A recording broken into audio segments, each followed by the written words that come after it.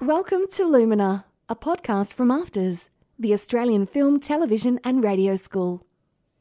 The attention span that people have nowadays, it's short.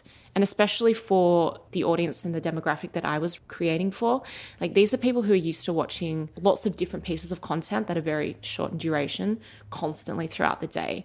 Sometimes I'll be like, oh, it's 5 minutes. I don't know if I can dedicate that much time, because that's just the nature of the beast. I love a good TV series, but I can't remember the last time I looked at a TV guide or made plans to watch a show at broadcast time. In fact, the concept of a television series is in itself pretty outmoded. When it comes to drama, I watch it on demand, on my television, but also on my phone or my computer, wherever I happen to be. While free-to-air TV still has the numbers in Australia, we're witnessing a fascinating evolution in how content is delivered to us. We seem to have more choices than ever. I'm on my way to see Hannah Lehmann, an up-and-coming Australian talent and an aspiring showrunner. What's that? Well, think Donald Glover with Atlanta or Lena Dunham with Girls. Someone who creates, writes, produces and often acts in their own project. Before I get to her house, I stop and order a takeaway coffee. And while I wait, I catch up on 3 episodes of The Out There on Instagram. This is still kind of frozen in the middle, but I guess we can just eat around it. It takes 3 minutes in total, which means my barista is really quick. Andrea. It's a weird name, isn't it? I think it's a nice name. Hannah is the creator of The Out There. In 2016, this was Australia's first drama series made for Instagram. 2 seasons of 1-minute episodes that have now racked up, well, a lot of views.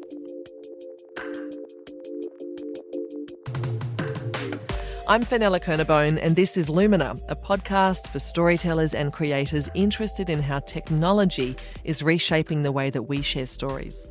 In this episode, we're looking at distribution platforms, specifically for content that we are used to calling TV series, the stuff created for television channels or to buy on VHS, DVD, Blu-ray, Laserdisc. But these days, the spaces where we can enjoy episodic content has multiplied. There's Netflix, Stan, Amazon, Hulu, YouTube, ABC iView, Facebook, SBS On Demand, the list goes on. But has the decentralisation of content made it easier or harder to get your work out there? In this episode, we're talking to 2 producers at different points in their career about the hustle and grind of getting eyeballs on your work. Hi. Hello, come in. How are you? I'm good. How are you? I'm very well, thanks. I'm in the room. This is where The Out There was filmed. Yes, this is where I'd say like 90% of the show was filmed, right here in my apartment. It's the kitchen, the living room, the hallway, which has had a very good run on the show as well. Lots of drama happening in that hallway. The Out There follows Frances, a woman in her mid-20s, much like Hannah, in fact played by Hannah, who encounters a ghost with some unfinished business. You want to sit on the couch? Each episode is squeezed into the maximum video length for Instagram, 60 seconds, and it's shot with the phone screen in mind. The first ever show or series made for Instagram, can you definitely claim that one? I would like to. I would definitely say that it's the first Australian one and the first one made by a young woman. But there are a couple of other series now floating around that I've noticed have popped up in the last year or so since I created the first season of The Out There. Yeah, it's definitely a platform that more filmmakers are starting to pick up on and use. For Hannah, the idea to create a series for Instagram didn't come out of nowhere. The platform definitely came first. I mean, I wanted to make a show, but I wasn't struck with making a show that would just get lost on YouTube. 10 years ago, perhaps this show could have lived on and been really successful on YouTube. But I think part of the reason for this show's success is because it is on Instagram. Around 8 to 9 million Australians are active on Instagram each month. It's a lot of people, and Hannah saw an opportunity. It was kind of a no-brainer for me. I'm always on the platform and basically everyone I know is always on the platform as well. So it just seemed like a really smart thing to do. I think it's really important for young filmmakers and young artists to be able to make their work as accessible as possible. Being able to have it on Instagram meant that everyone had access to my TV show in their pockets at any time. So they could literally watch my show while they were waiting in line for coffee or sitting on the bus or pretending to do work at their desk. Like, it's just being able to watch it so quickly without having to go home and watch, other streaming platforms or anything like that. A part of me also knew that I would be able to get a little bit of attention as a result of that, which is really what I wanted to do. I wanted people to look at my work and talk to me about it, and to be able to use this series as a stepping stone to further myself in my career. Until recently, content had to make it past the platform gatekeepers, the movie and TV execs, or commissioners on the major streaming services before it could reach us. But portability and affordability of equipment, the distribution capabilities of the internet, and greater access directly to audiences means creators, more than ever, can carve their own way. I had that light bulb moment of Instagram. It was like, cool, this is how I'm moving ahead and this is what I'm going to do. So then from there I was like, what's the story? And from there I started writing it. Can we just get into the nuts and bolts of actually writing and storytelling in that 1 minute restriction? How on earth do you do that? Because that's tough. It was hard. It was very hard. Obviously, each episode has to have a beginning, middle, and end with a cliffhanger that takes the audience into the next episode. So I really tried to make that really tight in the first season especially. It was interesting, on the day when we were shooting, we would just be stripping dialogue out once the actors got in and started actually performing the lines, that there were some instances where it just wasn't going to fit in 1 minute. And especially if you're putting something on social media, which has such a reactive platform in itself, like you're constantly just swiping or scrolling to the next thing. So the 1 minute for this kind of platform and storytelling was actually beneficial, I thought. And it was up to me to make sure that the content was engaging enough that people could invest 1 minute of their time to watch it.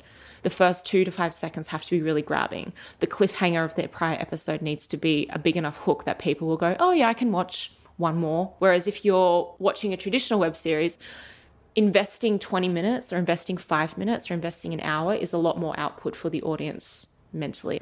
And something that I experienced myself as well. Yeah.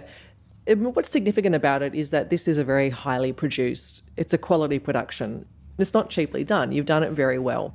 Tell me about the principles that you wanted to put in place at the start so that you didn't have, a traditional and, cliched student film production. So it was really important for me that this look premium and look like it could belong on Netflix or on any other streaming platform. The videos are all shot in traditional 16:9 format, whereas normally on Instagram you'd see sort of a square ratio being used. The reason for this as well was because I wanted it to be, if you view it on Vimeo or on the big screen, it looks a certain way and it has that premium feel. Because most of our audience would be watching it on their phones, it was really important to make sure that they were able to see what was happening. So we utilized a lot of, mainly mid shots and close-ups of the characters' faces to get the story across, and really only utilizing the wides where it was very imperative as opposed to the storytelling. The phone actually, it changes the color temperature for your eyes because it crushes the black, so the whites might seem really bright. So all of those things came into consideration more so than if I was making this for a computer screen. After we'd made the first season, I turned into a PR person. I turned into a publicist, and it was really just me reaching out to literally everybody I could think of and being relentless in the pursuit of my goal to get my show seen. And that's really how it happened. It was just me being like, here's my idea, this is my work, please watch it. Hannah successfully circumvented the big streaming platforms, and we're going to come back to her later in the episode. But first, I wanted to consult someone else who has found success working with the more mainstream platforms, TV and streaming services. One of the funnest pitches that I've been in, we had the benefit of having a pilot that we'd shot in the basement of our office. I think it cost us $10,000 or something, and it was pretty rough and ready, but we made a 20-minute pilot, and we screened that in that pitch meeting to the whole Stan team. Chloe Rickard is the CEO of Jungle Entertainment in Sydney. And at that point, we were their first commission. So this was the first one of those meetings for the whole team, including marketing and all that sort of stuff. And the room was just full of laughs. So that was really fun because I felt like I could tell in the room that they'd been won over. Jungle is a TV and film production company specialising in comedy, but lately branching out into drama. They're behind Australian shows like No Activity, Here Come the Habibs, The Moodies, Mr. In Between, to name a few. Chloe knows how the market thinks, and she's had plenty of experience pitching to the big players on free-to-air and Australian streaming services. The audience is fragmenting because there's more places to watch things. You can watch from your smartphone all the way through to high-end television, etc. And the formats in which you can watch things is also multiplying from YouTube through to feature films. Because of that, I guess, smorgasbord of content, consumers are going to multiple places to get what they want, and it just means that it's not a one-stop shop anymore. So the high kind of million-plus viewers for an episode on free-to-air TV in Australia is almost a thing of the past. This means finding the right home for your content. It's critical. So there are a lot of platforms out there, which means that it's not an easy sort of 1, 2, 3 step process. You actually have to survey the marketplace, work out what each of the content platforms are looking for, and sometimes they're very specific. Like one platform in particular is focusing on female drama. So if you've got a drama that's got a female protagonist or etc., then that's specifically what they're looking for. So you need to be aware of the marketplace and understand the individual needs of those platforms and the niches that exist within their markets. But it can be daunting. Looking at the streaming services and free-to-air gatekeepers, wondering how can I compete with Stranger Things or Westworld? I sort of see the market splitting into two. You've got your high-end sort of Game of Thrones, Handmaid's Tale, etc. And then you have your lower-end products like No Activity. And when I say low-end, I don't mean low-end in terms of quality, but in terms of price point. So there's, in my experience, there's quite a big divide between the very expensive and the more sort of minimalist or economical way of making content. I had a really interesting experience recently in pitching Bad Mothers, which is our show for Channel 9. A lot of the international marketplace was saying that the market is tiring of that big budget sort of, it's often quite bleak and depressing, the tone of things in that higher end world at the moment. That's the trend. I love it. I've been enjoying it myself, but the comments have been that audiences are actually looking for something a bit more refreshing, comical, even dare I say, soapy, for lack of a better word, but, something that people can turn off to and actually enjoy as a piece of entertainment rather than kind of this whole emotional barrage. One of Jungle Entertainment's most successful products was No Activity. It's the one that had the pilot shot in the basement that Chloe then pitched to Stan, and in fact was the first original commission for Stan. With Stan, it was a very specific pitch. They were a new content platform and a new player in the Australian market, and we went in and basically pitched to them, we've got a show for you. It's not only going to be fantastic and world class, but we're able to do it on quite a restrained budget, and that was part of the pitch from day one. I think with these content platforms starting out as new businesses, they're all startups until they find their audience, and in those early stages it's all about getting more subscribers and building the business from the ground up. That strategy isn't always the way you do things. Sometimes you want to pitch it as a big budget, world-class, high-performing piece of content. But when you're looking at new platforms in particular, it is interesting to think about, their budgets and what they're trying to spend when you're conceiving a concept to pitch to them. No Activity has since been recommissioned in the US by CBS and remade for an American audience. Because the Australian market is small, for Chloe, this is the ideal outcome for a product. An international buyer for a show on any platform significantly increases the viability of that product. Look, there's an incredible amount of pressure on free-to-air television, as everyone knows. They need to know what they do really well. On SBS, for example, they do that 4x1 hour drama series exceptionally well. And although there is very few avenues internationally where that will sell, there are certainly buyers in the market that do also like that format. So if you can find the perfect synergy between the international buyer that's happy to take the 4x1 hour, if you've got an idea that's commissionable under SBS's charter, and then you work together collaboratively, you can actually come up with something fantastic. But it takes more than just sort of an idea and pitching it to SBS to get that up and running. So I think in terms of the local market, I feel like the local players are really honing in on what they're good at. ABC, for example, have achieved exceptional results, in my opinion, in the comedy sphere of recent years. They've really been a powerhouse there, and I feel like they're really owning, especially the Australian market. In recent years, ABC comedy shows like Please Like Me by Josh Thomas and their newer offering, The Letdown, have both found huge success overseas. In fact, The Letdown was one of Netflix's highest rated shows. Go Aussie. Where things are tougher for Australians now, in the last 12 months, a bit longer, there has been a change in the way that financing happens here. The licence fees have maintained, but the equity investments from a lot of the free-to-airs, including ABC and SBS, have decreased. And so as such, we are required to get a greater amount of international financing in early, which in my experience has been quite tough.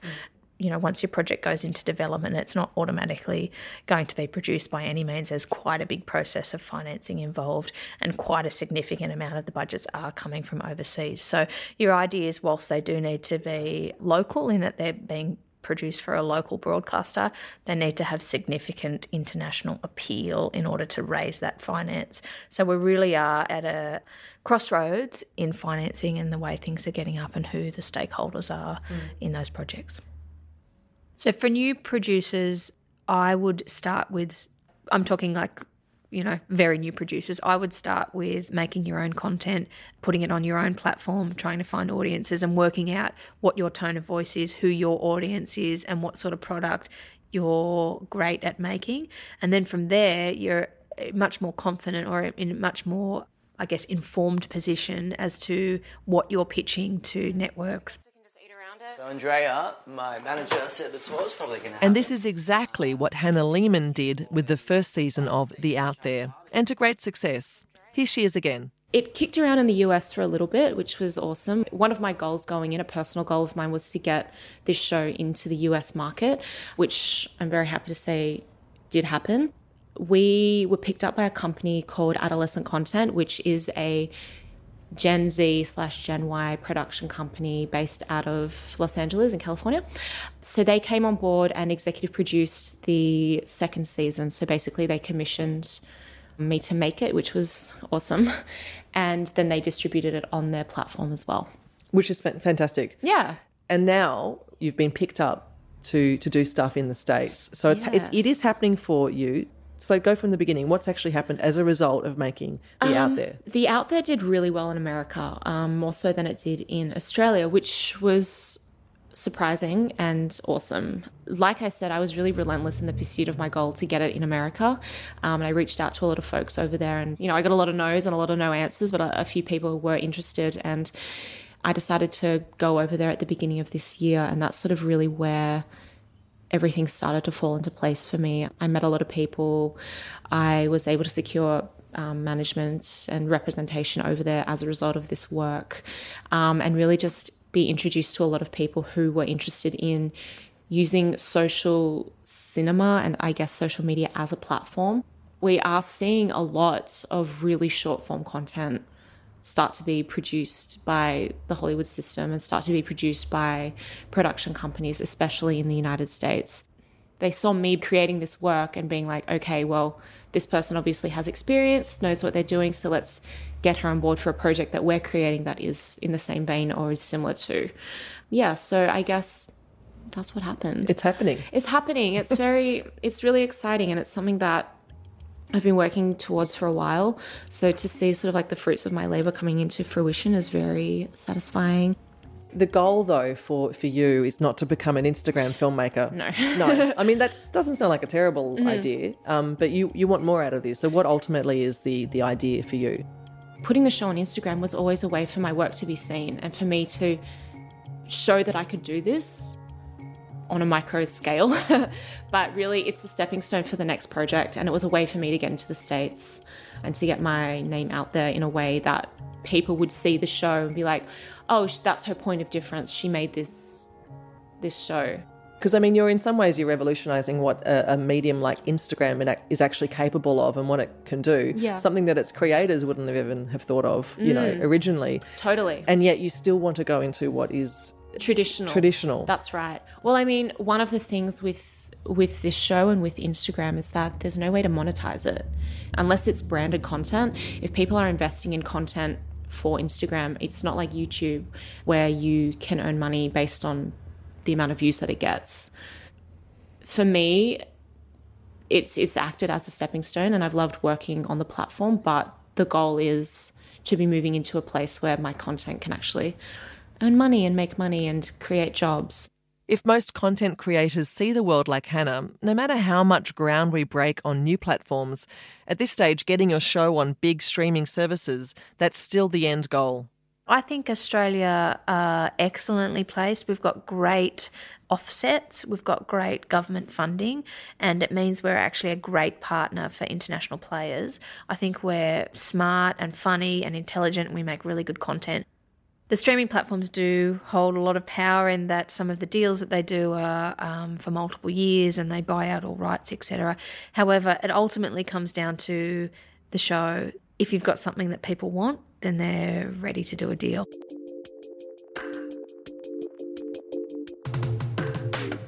You have been listening to Lumina, a podcast from AFTRS, Australia's national screen and broadcast school, dedicated to finding, developing and supporting Australian storytelling talent. Lumina is produced for AFTRS by Audiocraft with Selena Shannon and Jess O'Callaghan. Our sound engineer is Ryan Pemberton and our executive producer is Kate Montague. My name is Fenella Kernebone. To hear more of these episodes, subscribe in your favourite podcast app.